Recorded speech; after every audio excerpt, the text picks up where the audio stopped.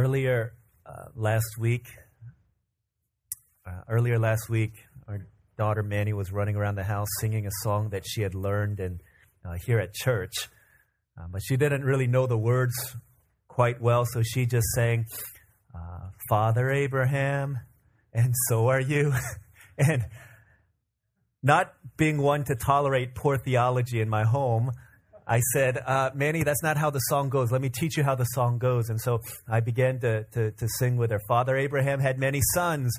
The many sons had Father Abraham. I am one of them, and so are you. So let's just praise the Lord." She learned that in church growing up, and I learned that when I was growing up in church. How many of you guys learned that song growing up in church? Okay, a few of us. Okay, good. That song always confused me because I couldn't understand how I am a son of Abraham. What does that even mean? Right? Father Abraham had many sons. As far as I knew, he had one son. This is my elementary education teaching me that Abraham had one son. I didn't know about the other sons that he had. But how could he have so many sons, and how could he actually be my father? And then why do we have to move our arms and legs and bob our head around and do the hokey pokey and all this stuff? It didn't register to me. What does all of this stuff mean? And why is Abraham so important that children at the youngest age in church are taught songs about Father Abraham? Today, we're going to learn about who he is and how he shows us of Jesus Christ and what it is that his life is pointing us towards. Abraham, arguably one of the greatest people who've ever lived in the history of the world. 3 major religions trace their roots back to Abraham: Christianity, Judaism, and Islam. All of them say that Abraham is their father, is their founder. 308 times in the Bible, 308 times in the Bible, Abraham's name comes up, either Abraham or Abram, which was his name before it got changed. Out of 27 books in the New Testament, 11 of them speak the name of Abraham, and all 4 Gospels talk about Abraham. And so who was this man? And why was he so great? In the Hall of Fame of faith, there is a Hebrew Hall of Fame, a Jewish Hall of Fame, a Hall of Fame of the Christian faith. It's recorded in Hebrews chapter 11. And in those verses, in that chapter, we see a who's who of all the great people of faith throughout Israel's history. And in that chapter, we see men and women, David, Samson, all of these people, and they each get one verse devoted to them. Moses gets 6 verses. Do you know how many Abraham gets? Everyone else gets 1 verse. Abraham gets 12 verses. Why? Why is he such a stud when it comes to our faith, when it comes to biblical history? Who is Abraham, and why is he so important for us to understand? We're going to look at Genesis chapter 11. We're going to look at his family history and then look at the call that God placed in his life.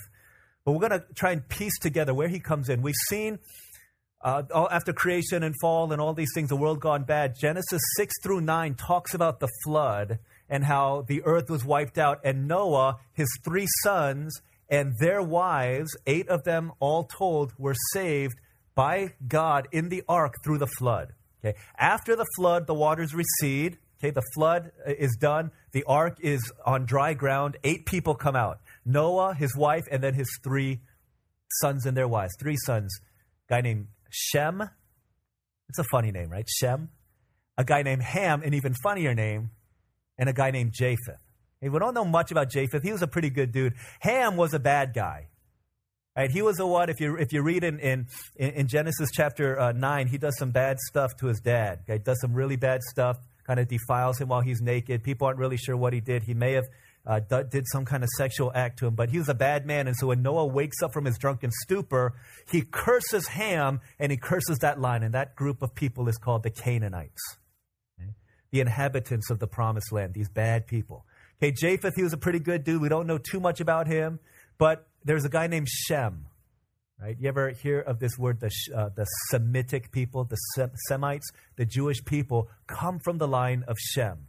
Okay, so Genesis chapter 3, verse 15, God promises that through Eve, a Savior is going to come. Okay, that line is traced through Noah, through Shem, and then 10 generations after Shem comes Abraham, right, in this line. Okay, so here's the story of Abraham, the true story of what happened, beginning in chapter 11, verse 27. It says this is the account of Terah, who's actually Abram's father. Verse 27, chapter 11, and then through chapter 12, verse 9. This is God's word. This is the account of Terah. Terah became the father of Abram. Yeah, that's Abraham before his name got extra letters. Nahor and Haran. And Haran became the father of Lot. While his father Terah was still alive, Haran died in Ur of the Chaldeans in the land of his birth. Abram and Nahor both married. The name of Abram's wife was Sarah, and the name of Nahor's wife was Milcah. She was a daughter of Haran, the father of both Milcah and Iscah. Now Sarah was barren. She had no children. Verse 31, Terah took his son Abram, his grandson Lot, son of Haran, and his daughter-in-law Sarah, the wife of his son Abram, and together they set out from Ur of the Chaldeans to go to Canaan. But when they came to Haran, they settled there. Terah lived 205 years, and he died in Haran. The Lord had said to Abram, leave your country, your people, and your father's household, and go to the land I will show you. Verse 2, I will make you into a great nation, and I will bless you. I will make your name great, and you will be a blessing. I'll bless those who bless you, and whoever curses you, I will curse, and all peoples on earth will be blessed through you. So Abram left, as the Lord had told him. And Lot went with him. Abram was 75 years old when he set out from Haran. He took his wife Sarah's nephew Lot, all the possessions they had accumulated, and the people they had acquired in Haran, and they set out for the land of Canaan, and they arrived there. Okay, we'll stop there. We'll read verses 6 through 9 a little bit later. But this is God's word. What is it that we're supposed to see? And why is it Abraham has been called the father of our faith? Right? He's a hero of faith. Okay, what was it about his faith that speaks to us and that points us forward to Jesus? The first thing that I want to mention and point out is that God calls us to trade the world and its promises for him and his promises. God calls us to trade the world and its promises for him and his promises. Verse 27 in chapter 11 begins to tell us about Abram's father, Terah. And as you read this, how many of you guys, as I was reading verses 27 through the end of the chapter, you were kind of like, whatever, I don't understand any of these people's names? How many of you were like that? Okay, some of you are honest and nodding your head, and David's raising his hand, good, and assuming all the sixth graders, okay, they're so innocent, they answer questions truthfully. But all of us are probably like that, right? We're reading, we're like, okay, can you draw this out for me, family tree? I don't understand these people. But the point is that family meant a lot to Abram. He's got a father named Terah. Terah has a son, Abram, another son named Nahor, another son named Haran. It's confusing because there's a guy named Haran and a place called Haran, but that's beside the point right now. So Terah has these three sons, okay, Abram and his two brothers, and while they're there, one of his brothers passes away. And that dude had a son named Lot, and so Abram adopts Lot, kind of his nephew, becomes the guy who sticks with him. It talks then about how Abram has a wife, her name is Sarah, but Sarah is barren. That means she can't have any children. Now, the Bible in the Old Testament doesn't give much description, right? But the Bible is famous for what's called the economy of words. It only says what is exactly necessary to communicate what needs to be communicated. So it doesn't talk a lot about, she looked like this or looked like that. The description of the character comes in their words and in their actions. But here specifically, it tells us now Sarah was barren. If you don't know what that means, it says after that she had no children. So basically the setup for Abram's life, he's 75, he's an old man right now. He's got a wife, but she has no children, and she cannot have any children. In the eyes of the world, humanly speaking, they are a hopeless couple as it relates to their future. There's nothing that they can do about their future. And so at a certain point, Abram, Lot, Sarah, and Terah, his father, they leave because God told them to leave Ur of the Chaldeans and to go to Canaan, the promised land. But they decide to stop in a place called Haran. And it's there, maybe for whatever reason, maybe father couldn't travel very far. Maybe for whatever reason, they stopped there. And it says there, in that land, Terah dies at the age of 205 years old. Ripe old age. See, but one of the things that we see as you go generationally down the line, if you read in the lineage, chapter 11, verse 13, there's a guy named Arphaxad. He lived 403 years, and then you see Terah living 205 years, and then each progressive generation, the lifespan gets shorter and shorter and shorter. Abram, 175, Jacob, 147, I think, and then Joseph, 110. By the time of Moses, the lifespan gets to about 80 years old. That's the average lifespan. Moses lives a little bit longer, actually a lot longer. But the degenerative effects of sin from the flood onward cause a shortening of life. And God says this is the way life is going to be. It's going to be at about 70, 80 years old in biblical times. That's the way it was. But here you've got this all set up. Family is so important, so crucial to Abram. He's lost his brother. He's lost his dad. He's got his wife, no children, but they've got Lot. And at the beginning of chapter 12, this is what it says. The Lord had said to Abram, leave your country, your people, and your father's household, and go to the land I will show you. What is he saying when God is saying this? Literally, when he says leave, it means to sever all ties. It means to completely cut off. It means to disassociate yourself. It means to burn every bridge you had with these three things. What? With your country, your people, and your father's household. He's saying leave all of that stuff behind and move forward. I don't know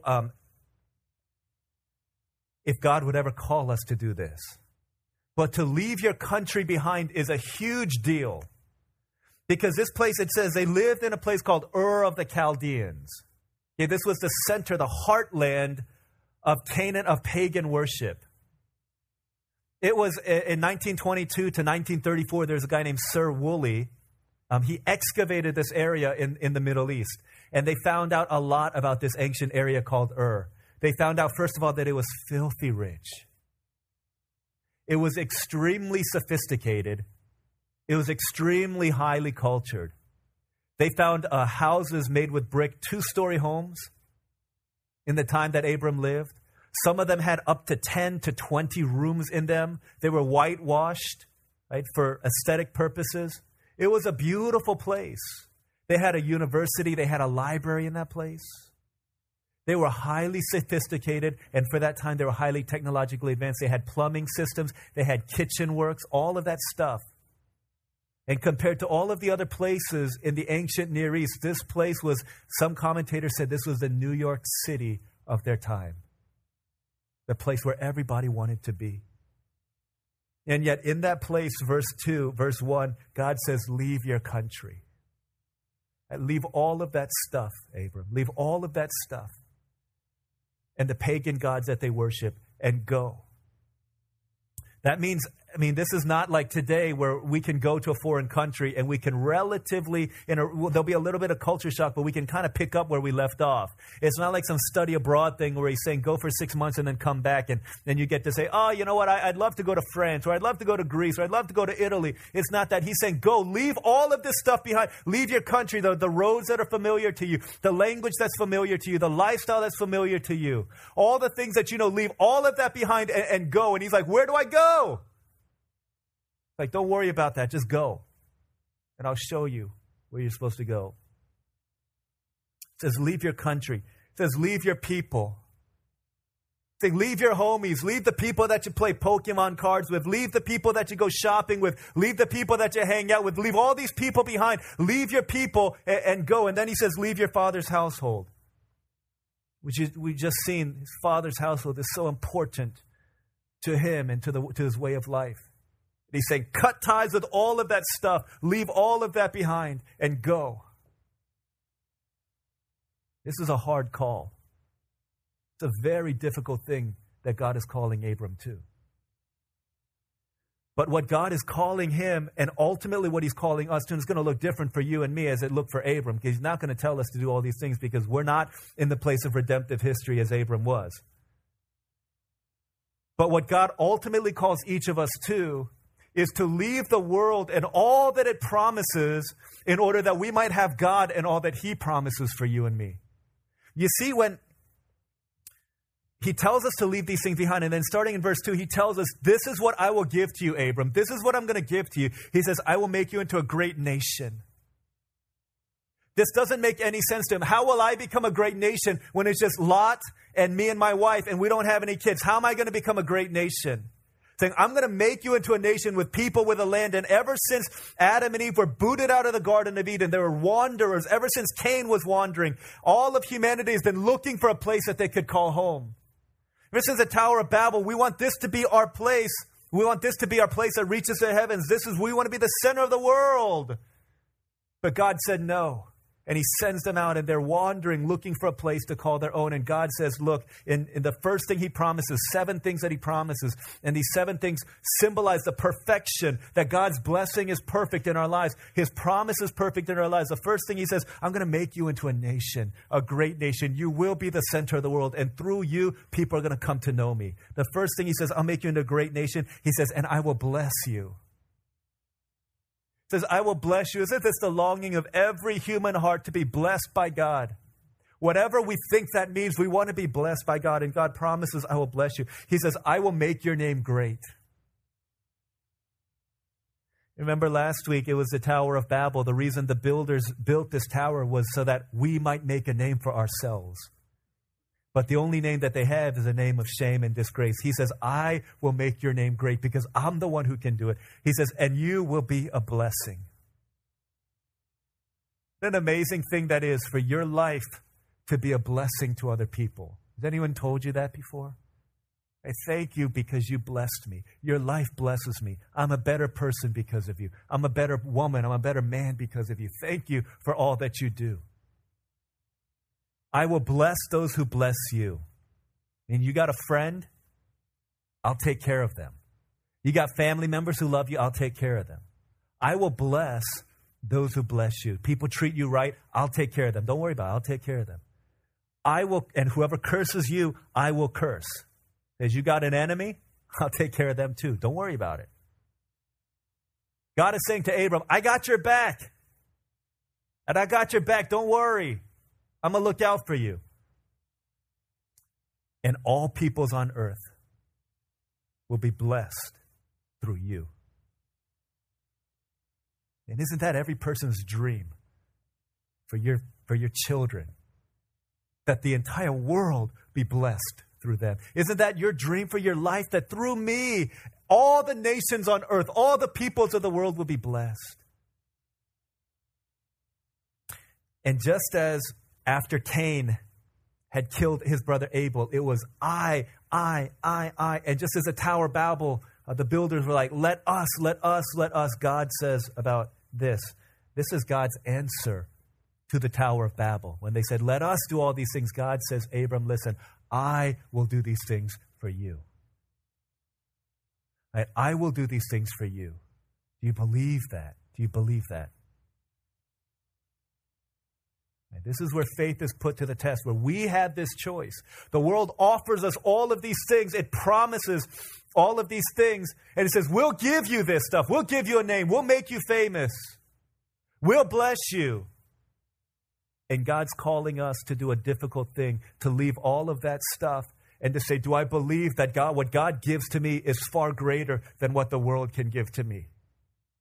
That even though we may not be able to have children, this is what I will make you into a nation. I will give you something greater. Even though I may not be able to make a name for myself, God says, I will give you a name. I will do these things for you. Whatever God says, leave behind. He's saying, I will give you in infinite measure. Leave your people behind, then I'll make you into a nation. Leave your family, I'll give you a family.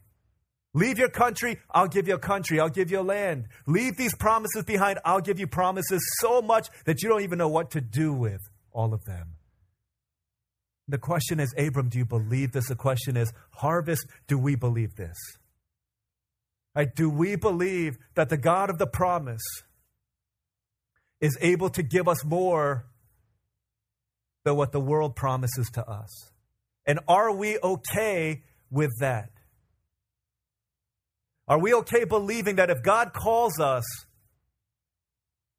to be a missionary in a foreign land, that's far greater for us than becoming a rich and famous scientist, doctor, physicist here on earth?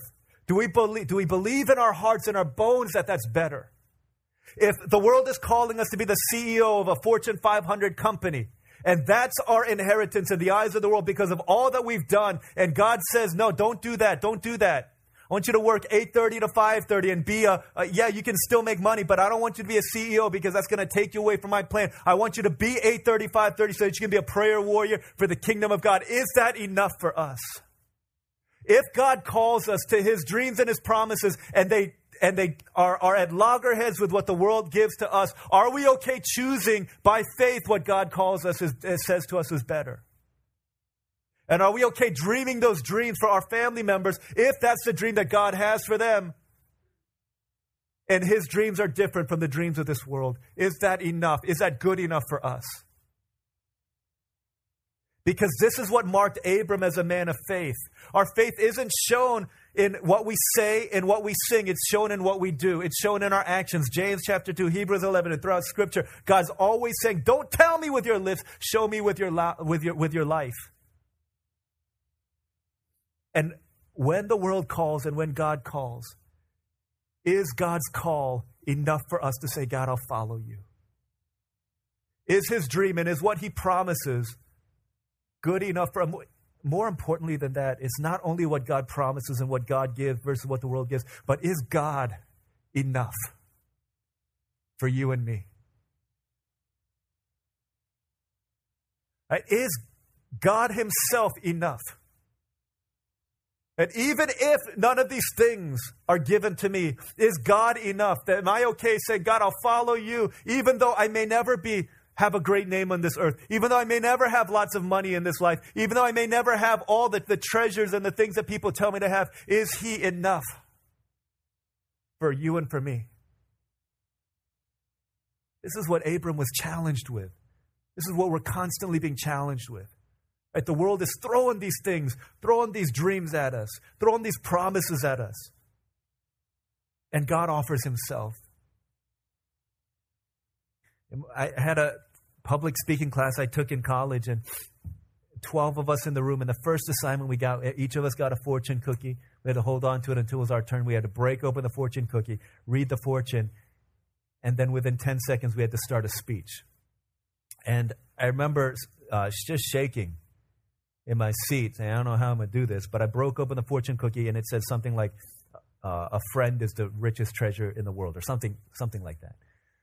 And so my speech was, I was acting like I was a presenter at some award show, and I was presenting the award for best friend to my best friend.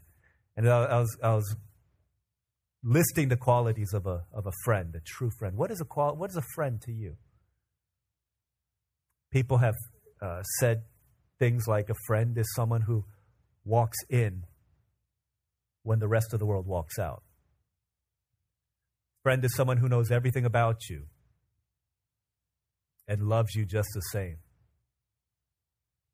A friend is someone with whom you can sit in silence, and the silence is not awkward, but it's comfortable. Someone who you consider to be you're the wind beneath my wings, that I would be nothing without you.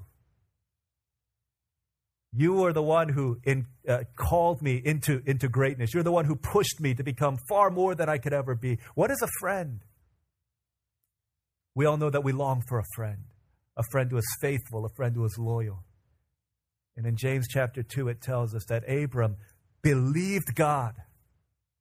And God said that is your righteousness. And then he said, Abram was called a friend of God. Is it enough for you to let go of all that the world promises to you so that you might be a friend of God? That God might say, you are my friend. That God would be a friend to you.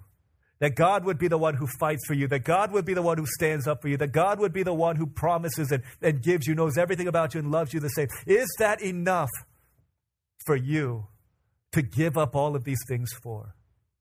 To give up the dreams, to give up the acclaim, to give up all of the things that you could be in the eyes of the world. Again, what good is it, Jesus says, for a man, for a woman to gain everything that the world wants and yet forfeit his soul or lose his soul? And is that enough for us? Because the first thing that we see about Abram's life is that God calls us, right, to trade the world and his promises for God and his promises. The second thing that we see, is that faith calls us to be courageous, not comfortable. Listen, if you want to live a life of faith, right, we cannot be both courageous and comfortable at the same time. This promise that God was given, I will do all of these things for you, didn't make any sense to Abram. Right? How is this going to happen? I'm old. I'm 75 years old by the time this promise has been given to him. Right? There's nothing, no human hope. How can this be? And yet again, faith is shown not in what we say, but in what we do. It's shown in our actions. And so Abram took a step of faith to believe. And into the glorious unknown, leaving the comforts of Ur of the Chaldeans, he set out for the land that God was showing him. And he went by faith. Listen, if we want to be used by God in this life to be a blessing, we can't be both comfortable and courageous at the same time. If you want to be used to be a blessing to the world, then it's going to require courage to step out of what we know, to step out of what is comfortable, and to move into places where we don't see what the next step looks like, because that's how God works. Just go to the land I'll show you. Go. Just go. Just start walking. I'm with you. Just go. I've never failed, and I won't start now. Just go. Just keep going. We want to be used by God as individuals, as a church. We can't be comfortable because faith always calls us to courageous living. It always calls us out of where we currently are. See, the people that make history, biblical history, Christian history, are people who are willing to move out of their comfortability and into places of courage. Think about people like Noah. He could have very easily been comfortable, hanging out with the rest of his culture, with the rest of his generation, just kind of chilling, kicking it with the sinners. But it took courage, it took faith, a courageous faith, to begin building this boat when he was ridiculed and mocked and yelled at, when his family began to suffer for it. But he said, in courageous faith, I will move forth in what God's calling me to. And because of that, his entire family was saved. And he could have saved his family scorn for just a little bit by moving back into a comfortable life. But he chose to be courageous, and through it, his family was saved. And through that, the promised seed of Genesis 3:15 continued on through his son. Think about somebody like Moses. He was adopted by the son of Pharaoh's daughter. Everything about his life was setting him up to be the prince of Egypt. The prince of stinking Egypt, the greatest powerhouse in the world. You know what Pharaoh's heir had as his inheritance? He had all the gold of the tombs, of the pyramids. That was his inheritance. He could have had all the women he wanted, all the riches he wanted. He could have had the best royal food. He could have had the best camel. He could have had the best Egyptian clothing. Everything that he ever wanted. But he traded all of that in courageous faith. He said, I don't want to be comfortable because there's a nation of slaves that need to be saved. And God is calling me to be a blessing to them. And he chose to identify himself with a people to be mistreated in order that he might be the deliverer out of Egypt, out of slavery, to bring them to the edge of the promised land. Because it was a faith that was courageous. We can't be courageous and comfortable at the same time. We can't be comfortable if we want to be a blessing to people around us. We can't. We can't. Because faith always takes us out of ourselves and to put our trust in somebody, a God that we don't see physically, but whose promises are clear. Think about somebody like Hosea and all of the prophets of God, Isaiah, Jeremiah called the weeping prophet. These people were called to preach to people whose hearts would be hardened, to preach to wicked people. Jeremiah never saw one convert in all the years of preaching, and he wept over his nation. But not one single person turned and put his faith in him. The call of Isaiah was go to a people, and as you preach in their hearts, they're going to get harder and harder. I think of Hosea. when God called him to be a prophet to the nation of Israel. God said, you've got your wife Gomer. She's going to become a prostitute. She's going to cheat on you and be unfaithful. And so she did. And God said to Hosea, he said, buy her back. Even though she's yours, pay money to buy her back. He said, that's not what I signed up for when you called me to be a prophet. He said, go do it because I need to show my people Israel that this is what they're doing to me. You are called to be pledged to me, but you've prostituted yourself to other lovers, but I will pay the price in order to have you back. Hosea could have stayed in the comfort of his own life and of a fine marriage, but he was called out into a courageous lifestyle. You fast forward to John the Baptist. He could have been comfortable, living the life that he wanted to live, but he preached with boldness and he preached the repentance. He preached of the coming of Christ. And because he stood up for what was true, his head was chopped off because he stood for his convictions, a courageous faith. But he was the one that prepared the way for the risen Lord Jesus Christ to come follow him. And on it goes. It was Peter safe in his boat with the 11 other disciples. And Jesus said, come, take a step of faith onto the water. Will you dare to do it? And 11 other people said, no, don't do it, Peter. That's stupid. Why would you do that? But Peter said, Jesus is calling me to come. And so he takes this one step out onto the waters. There's people like Paul who preached boldly. And because he was courageous for his faith, he was beaten, he was whipped, he was shipwrecked, 39 lashes, several times, the edge of death. He starved. He was mistreated by fellow believers. He was mistreated by the enemies. He had to go through all of this stuff, but he changed the world because he was courageous in his faith, because he decided in his heart that Jesus is enough for me to follow him. And all he needs to say is come and I'll go. Is Jesus enough for us to move forth? Because we cannot be comfortable and change the world. We cannot be comfortable and be a blessing to other people. You can't have both ways. You see, the people who are comfortable because our eyes are focused on ourselves. We begin to give reasons why I shouldn't take a step of faith. Because I failed last time I tried to do that. Because there's enough people doing that. Because it's hard, because it's scary, because it's challenging. But people who are courageous don't look at ourselves. They look upwards at God. And they see the promise of God. They see the faithfulness of God. They see that he will not fail. And that all of him is more than enough for all of us. And it's what causes people to say, it's what caused the first missionaries in Africa to pack their belongings, not in a suitcase, but in a coffin. They knew that they were going to go and they knew they weren't coming back. But they said there's a nation of people, there's a continent of people that need to know Jesus.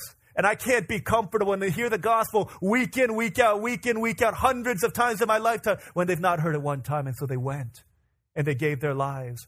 It's what caused William Borden of Yale, the multi-million-dollar heir to the Borden dairy estate. After he graduated from Yale, he said, I want to go to the Muslims in China. And he got sick before he ever set foot in the country that he loved, in the country they prayed for. 26 years. 26 years old, a $1 million inheritance, a Yale education. 26 years, his life ended, cut short. But he said, no reserve, no retreat, no regret. This is the life I've chosen because there's people that need to know the Lord.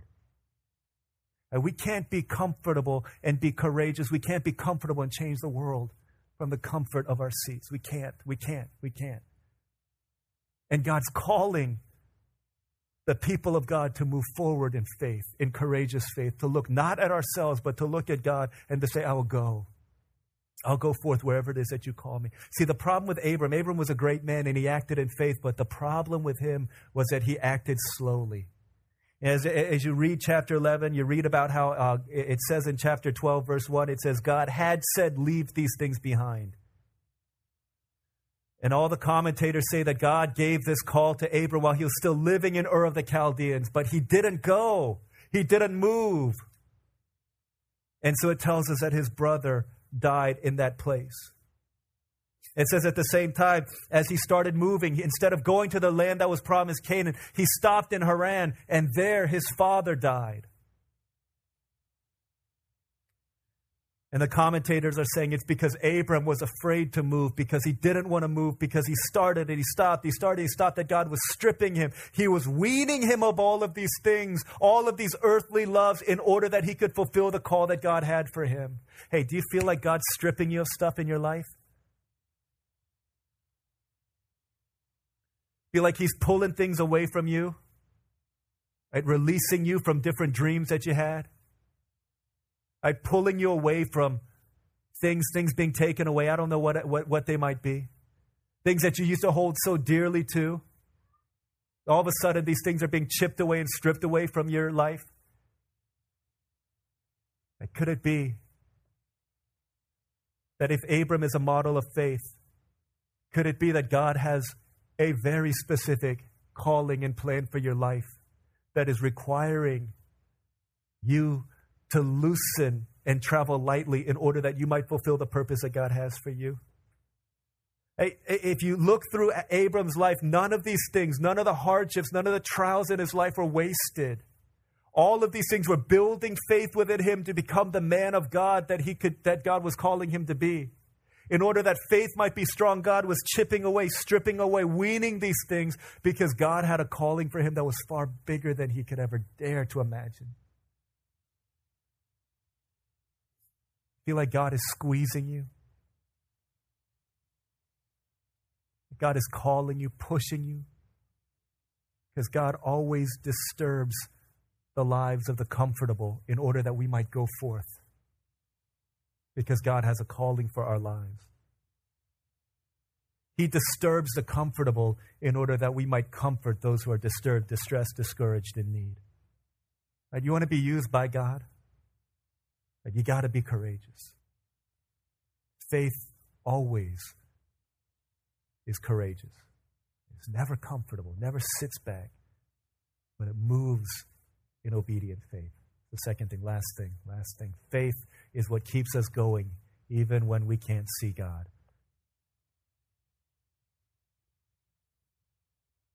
Faith is what keeps us going even when we can't see God. So at each stop as Abram is traveling, it says in verse 6, Abram traveled through the land as far as the site of the great tree of Moreh at Shechem. That time the Canaanites were in the land. The Lord appeared to Abram and said, to your offspring I will give this land. So he built an altar there to the Lord who had appeared to him. From there he went on toward the hills east of Bethel and pitched his tent with Bethel on the west and Ai on the east. There he built an altar to the Lord and called on the name of the Lord. Then Abram set out and continued toward the Negev. You look in chapter 13, verse 18, it says, so Abram moved his tents and went to live near the great trees of Mamre at Hebron, where he built an altar to the Lord. 3 times we see Abram building an altar to the Lord. Why? Well, most people would say, well, he's worshiping there. But the significant act is not in what he does, but in where he does it. In chapter 12, verse 7, right? It tells us that this is at Moreh at Shechem. Chapter 12, verse 8, it was at Bethel on the west and Ai on the east. 13, verse 8, at Mamre at Hebron. These were all significant places of idol worship for the Canaanite idolatry. At every single one of these places, in the shadow of these shrines, Abram is building an altar to worship God, even though everything about that land is saying this land is occupied by the evil people, by the wrong people, by the idolatrous people. In the midst of that is a defiant act of worship, saying, God, I believe that this land is going to be ours according to the promise that you've given to me. At that first place he goes, when he goes to Shechem, at that time the Canaanites were in the land. Abram is thinking, what do you mean the Canaanites are in the land? This is the land that you gave to me. This is the land that you promised to me. But they're in this land, these idol-worshiping, pagan, these people are here. And yet in faith, he builds an altar and he begins to worship the Lord God. It's his way of saying that even though nothing in this land looks to be yours, God, I will trust in the promise of God. I will trust in you. Even though I cannot see you, I will trust in the promise that you've made because you've called me to this place. And in defiance against all of the things that he sees, in defiance against all of the darkness around, he builds an altar and he worships to set up a light in the midst of this place. And he says, I'm claiming this land for God. That's what Adam and Eve, that's what Noah were originally called to do, to take the image of God and spread it, to claim the land for the kingdom of God and to say, this belongs to God. Right? This is what God is calling all of us who have faith to do and to be. It is to hold on to God, even when we don't see the work of God in our land, to claim that this place is a place of worship for the true, living God who will be faithful to his promises. When we don't see him at work, faith in God's promises, faith in God is what keeps us going, even when we can't see him. A lot of times we don't see God.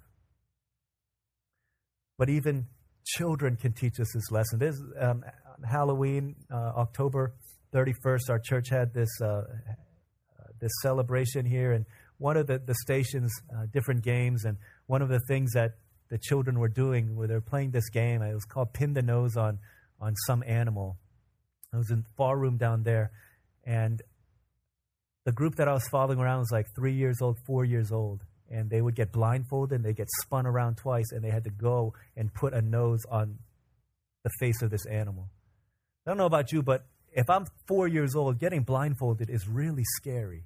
And then getting spun around is really scary. Right? You have no idea where you're going. And some of these kids were doing a great job, but my daughter was scared. Right? Manny was scared. And she's like, no, I don't want to do it. Why do I have to wear that around my face? Why do I have to turn around like that? I don't want to do this. I said, I don't want you to be a sellout and a chicken when all your friends are doing this. So you got to do this. So we cheated a little bit. I said, okay, Manny, here, blindfold and spin around. And I said, Daddy's going to be here. Just follow. Just come to my voice. And she kept saying, up, that means Daddy. She's like, up. I was like, Daddy's right here. Just follow me, follow me, follow me. And she eventually got to that place, and she stuck the nose nowhere near the nose of the animal, but she ended up getting candy for it, so she was rewarded. But that's exactly what faith is, isn't it? Like when I don't see it, when I can't see, I trust and I believe that he's here, and I follow him. And I follow him because I know that he's right beside. The God of angel armies is always by my side. He's the one who goes before me. He comes behind me. I'm not left to myself. It's faith that keeps us going when we don't see God, when we don't see his hand at work in our lives. We trust his heart. We trust his voice. And as far as he says, come, then we come and we go where he's leading us to go. Guys, I believe in my heart that God is calling us at Harvest to a new season of faith, right? To a courageous faith that pushes us out of our comfort zones, that tells us that we can't stay where we are. That's why Abram built the altar, is by faith, because he believed that this land one day is going to become my land, is one day is going to become a land marked by God. That's why he built an altar. That's why the earliest missionaries in every continent that they went to, the first time they set foot, most of the missionaries were killed wherever it is that they went. But they went by faith, and even though they didn't see anything, like their lives, as they laid down their lives, martyrs' faith, the blood of the martyrs becomes the seed of the church. They don't know what's going on. They go and they end up being greeted by guns, by weapons, by spears. And they die, and it inspires a new generation of people to come behind them. And they're the ones the first missionaries to Korea, killed all of them. But they blaze a trail for other people to go in. And now, say what you will about Korea, but it's the second largest missionary sending nation, that tiny little nation, Korea, because people were willing to go. And it's every nation is like that. India killed, China killed, everybody, North Korea, everywhere you go. Right? Not just in Asia, the Middle East, right? All around. It takes this courageous kind of faith. And I believe that's why we're building this. We're not building a new building because we're too crowded in here. Right? You know what? If that's the reason we're building, then yeah, we'll put up with that. We'll put up with that. But we're building a new building because there's people that need to know Jesus that are all around this area. And whether we see it or not, the heart of God is that I want these people in my family. Right? That's why we do this. That's why we do this. That's why he built an altar. That's why we build a building. It has nothing to do with the building. It has everything to do with the kingdom. It has everything to do with a family. It has everything to do with what God promised. There are people that deeply and desperately need salvation. And once they get it, some of these people who come in are going to be sent forth into the nations as well. But God's calling us to faith. I remember when I came down here, I was looking back at my journals from 2001, 2002 last night, looking at newsletters and prayer letters that I sent up to my friends in Virginia and people at my church.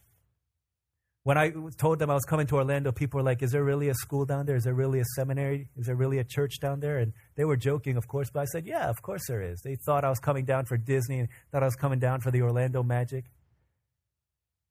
But when I first came down here, this is one of the things that I said, and this has been my prayer. I said, I don't want our city, when people think of me being in Orlando, I don't want anyone to think that the first thought is not Disney, is not the magic, is not these things, it's not vacationing.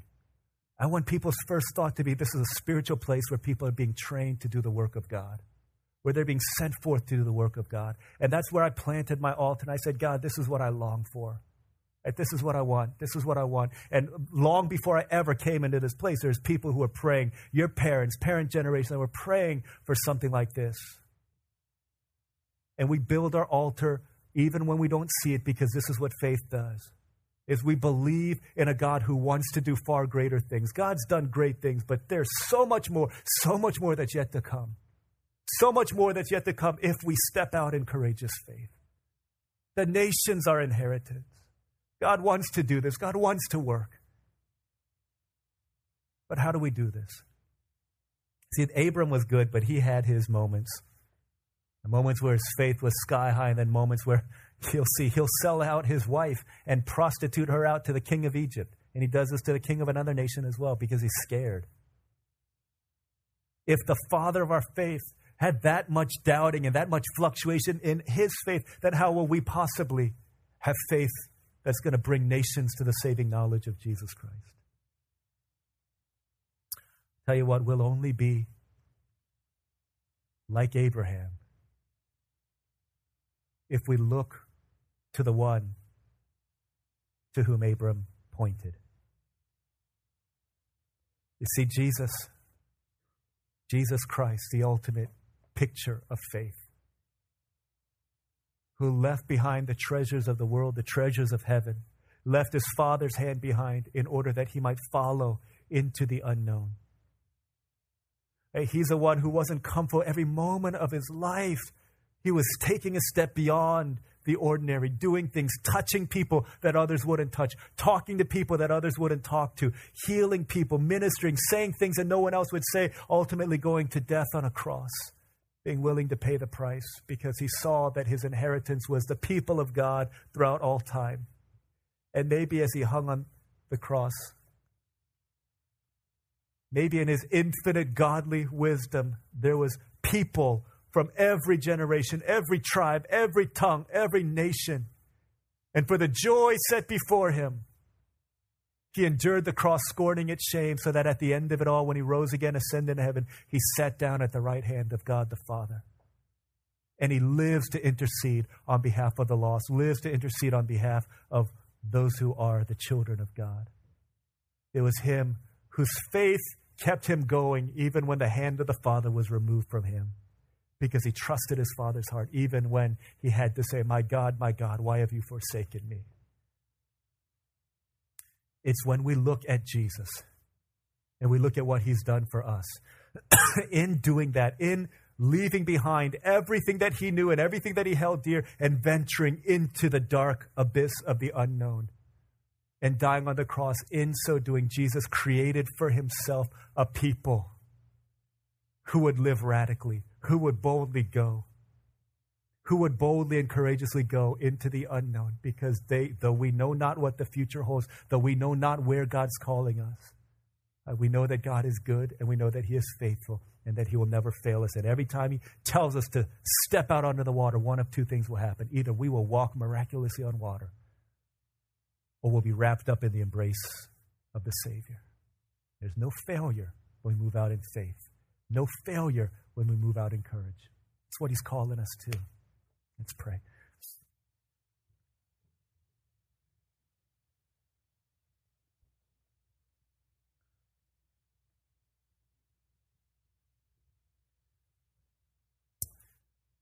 Guys, I Let's really believe that God wants to do something so much more in us and through us than we could ever know.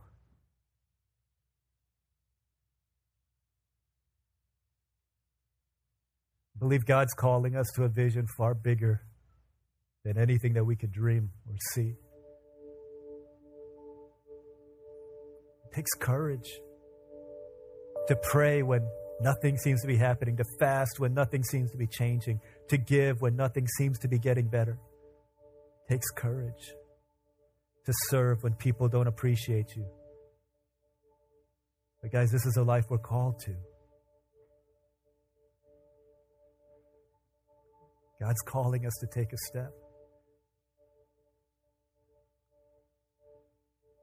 You and I don't want to be part of a church that maintains, does what we do every week, week in, week out, but we want to be a church that's on the move.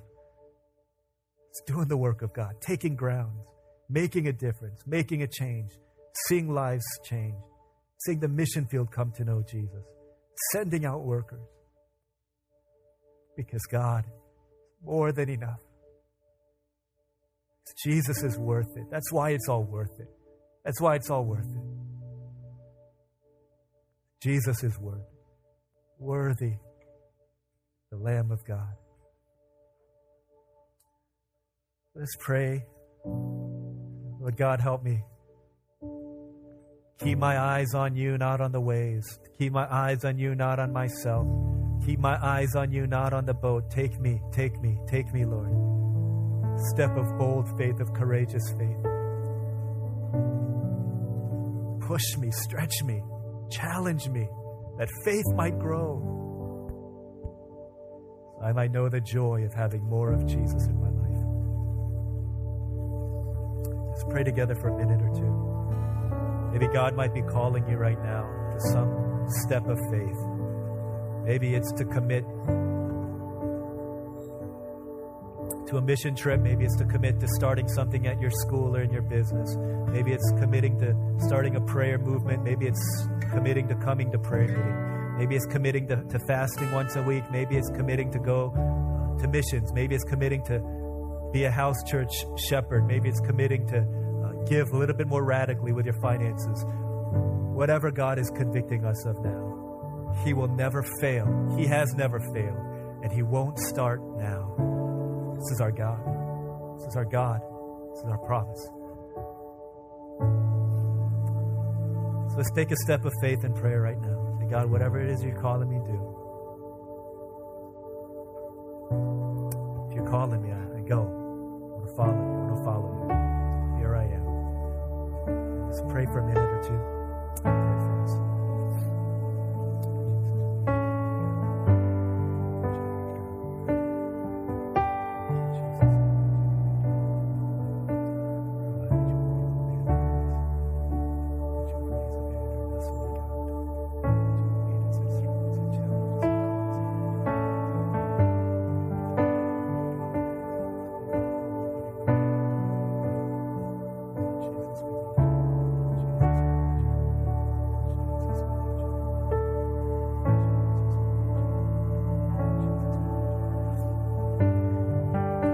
Continue to pray. I want to just ask with our eyes closed, if for some of you, as you're hearing this, saying, I'm not a person of faith,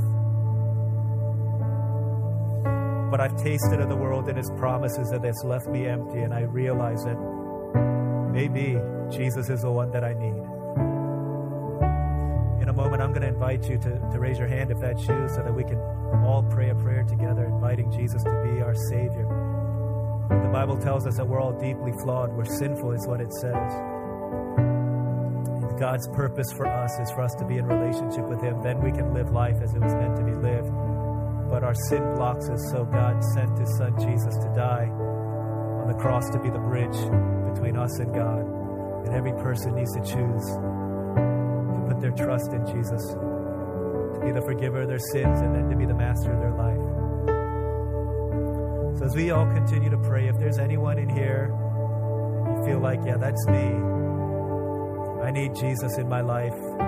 Maybe today, the step of faith for you, just be to pray this prayer and invite Jesus to come into your life, to be your Savior, to be the new Lord, the Master of your life, to give you what the world could never give and to give you what the world can never take. So as we all pray and keep our eyes closed, if there's anyone like that in here, just ask that you could just quietly raise your hand from where you are. You don't need to. Thank you. Thank you. There's one in the front and one in the back. If there's any other people, just, I need Jesus in my life. Okay. See you in the back.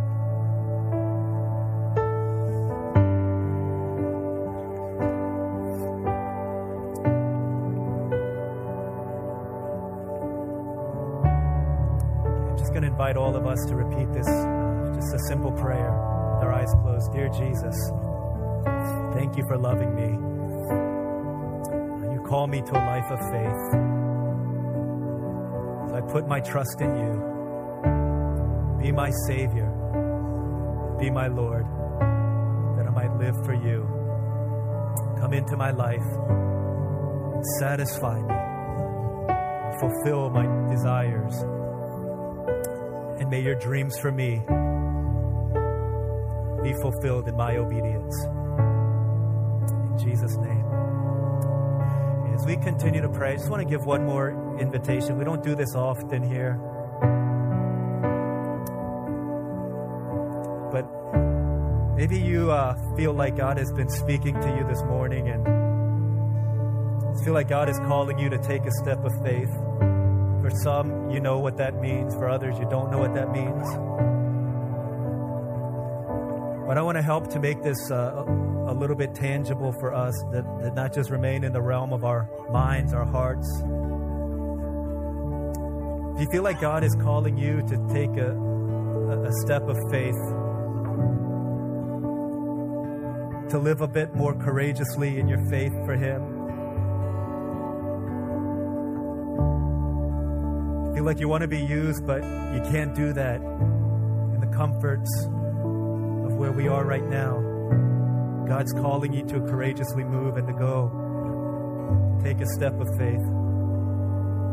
If you feel like that's you and God's calling you to take that step, I'm going to encourage you to do something bold and just simple but bold. But just stand from where you are. Say, Lord, I want to follow you. I want to live courageously. I want to live by faith. For those folks, I just want to pray a prayer of blessings. If that's you, don't wait for other people. This is just you feel like God's telling me I need to do this. Just stand from where you are.